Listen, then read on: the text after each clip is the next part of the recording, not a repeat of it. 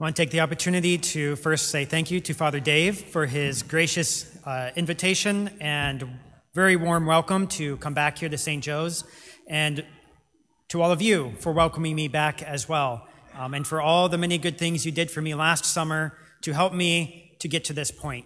I'm very grateful, and I hold you in my prayer very often, thinking about all the gifts that you shared with me. And I want to apologize to the Totus Tuus team because this is like the third week in a row that they're stuck with me. Providence has brought us together, Totus Tuus team. But in Providence, I can also say, if you're not signed up for Totus Tuus yet, you should be, because this is a great team and they have a lot to share with you about Jesus. And they do it in a very fun way. So during my time in formation to become a priest, I ended up taking a little bit of a break.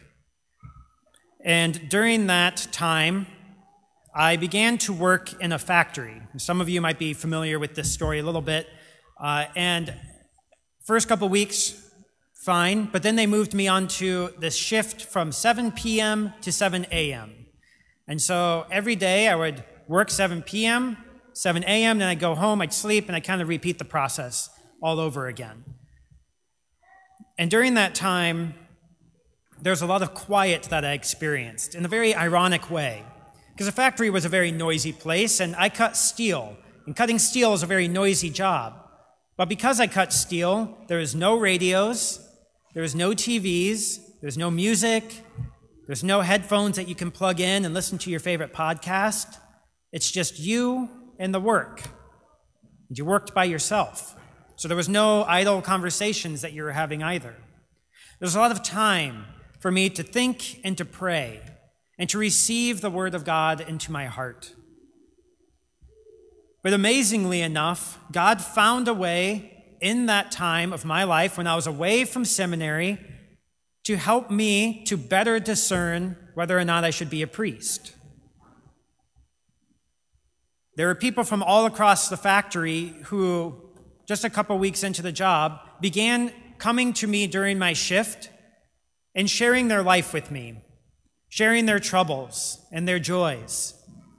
And they did that because they heard that there was a priest working in the factory. Now, I wasn't a priest. I wasn't even a seminary student at that time. But they knew somebody who loved Jesus, worked in the factory, and somebody who could show them the love of Jesus was there. They would come and they would pour out all of their troubles, all of their family drama. They'd come and they'd share with me their addictions.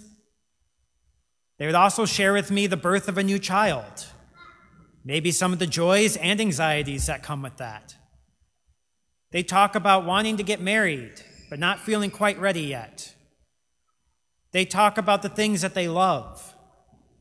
And all of these interactions really crystallized in my heart my desire to become a priest. Because it was in that place that I felt like Jesus felt in today's gospel. His heart was moved with pity for them because they were troubled and abandoned, like sheep without a shepherd. I felt these words deep in my own heart. I could feel them transforming me as I prayed upon them in those silent hours of the night, and as I reflected upon all these people coming to me, just looking for that thing that would give their life meaning and fulfillment. And of course, it was Jesus who would do it. And I've seen a lot. Just in that time alone, I saw a lot. But I've seen people look towards their accomplishments, towards their jobs and careers, or their hobbies, or their sports teams, to give themselves a sense of identity. I've seen many young women who burden themselves with society's expectations of beauty. I've seen many young men doggedly pursuing what they believe will give them honor in the eyes of society. I've been in the chase myself, looking for any one thing to bring life and hope to my life. any kind of sense of love and belonging. I've been that sheep, troubled and abandoned, looking for a shepherd, desiring for somebody to lead me to greener pastures, to keep me safe, to love me. I've also been that sheep lifted up on the shoulders of my Savior. I've been that sheep who's been redeemed, and I've seen the extent to what God can redeem in my own life, my own heart. I've witnessed the transformation that he's worked, and I've known the truth of these words from St. Paul's letter today, that God proves his love for us, that while we were still sinners, Christ died for us. Those are powerful words. But this is the heart of Jesus, that even when we were against him, he was for us and with us. Even when we thought that we didn't deserve an ounce of his love, he poured it out for us. Popular Catholic devotion dedicates the month of June to the Sacred Heart of Jesus, to knowing his heart, and to offering this prayer: O Jesus, meek and humble of heart, make my heart like yours. Jesus made my heart like his heart on that factory floor. When I was presented with the need of his people, with the depravity and the loss of his love, to restore that to people filled my heart with his joy. But he didn't do that so that I could be his priest. Sure, I'm sure that was part of it. But he did that so that he could show me how much he's redeemed in my own life, where he's taken me from, and where he's brought me today. He did that so that I might deeply know how much he loves me. Jesus doesn't just reveal that love to ministerial priests like me or Father Dave, or even holy deacons like Deacon Dennis, but he does that for each one of us. That's his desire, is to reveal his sacred heart to us, to show us how deeply he loves us, to tend to those sheep who are troubled and abandoned. He wants each of us to feel that love deep within our hearts so that it transforms our life. And he does that because each one of us here today is also anointed a priest in the waters of baptism.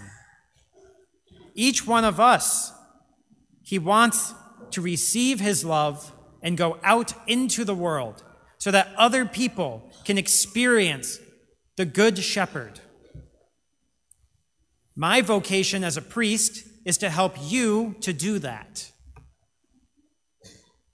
And now listen to God's words to his chosen people, Israel. Now to his chosen people here, gathered today, his precious flock. You shall be my special possession, dearer to me than all other people, though all the earth is mine. You shall be to me a kingdom of priests, a holy nation. These are Jesus' words to us today, here, now, that you and I, priest, married, lay, religious, all of us have been called to have our hearts filled with the love of Jesus and then sent out into the world to encounter those who need it. So during this month of June, the best act of discipleship that we can make is opening our hearts up to receive the love of the Sacred Heart of Jesus. And we come to know this love when we encounter the deep need in our neighbor, to those people who most desperately need that love. It radically transforms our heart. It flips our world upside down because it's no longer about me. It's about how do I get the love of Jesus to them? When we encounter those people and those own parts of our own lives that are troubled, that feel abandoned, that are poor and seemingly unlovable. And we don't have to look too far to find people who feel this way, who feel like they have no shepherd and are desperately searching for somebody to lead them to life. Our spouse, our child, our parent, our colleague, maybe our neighbor. We can't run away from it. Jesus didn't. He didn't turn around and see the crowd and say, there's too many of them, or it's too hard. He let himself be overcome and overwhelmed with sadness and compassion for them. And then he gave them something more. He gave them us to bring them the good news. He didn't turn away. He embraced. He went deeper in. In our faith, there is no such thing as I'm fine, you're fine. We don't settle for that. It's not good enough for the gospel. Each of us needs our Savior's love poured into our hearts to redeem those parts of our lives that we think are unworthy and unlovable. And when we have benefited from such a love as this, listen again to the words of the gospel as Jesus sends his disciples out. Without cost you have received. Without cost you are to give. The gospel that we receive today, the gospel that the Holy Spirit proclaims into our lives, is that God loves us so deeply, that he died for us when we were still sinners so that we could live with him. That from all eternity, God has chosen you to live in this time with these people so that you could reveal the heart of Jesus to the world. And Jesus doesn't love you because you're the perfect Christian. He doesn't love you because you follow every single one of the rules perfectly. He loves you because he made you, and he made you for love. He loves you because he bought you with the price of his own blood on the cross. He gave us this mission, entrusted it to us. So brothers and sisters, let us pray for the courage to open up our hearts to receive the love that pours out from Jesus' heart on the cross. And then let us pray for the courage to pour that love out on everybody we encounter in our daily lives, on our spouses and our children, on our poor priests, on our holy deacons, on our colleagues, on everyone. And then let us pray for the courage to undertake this mission with sincerity. O Jesus, meek and humble of heart, make our hearts like yours.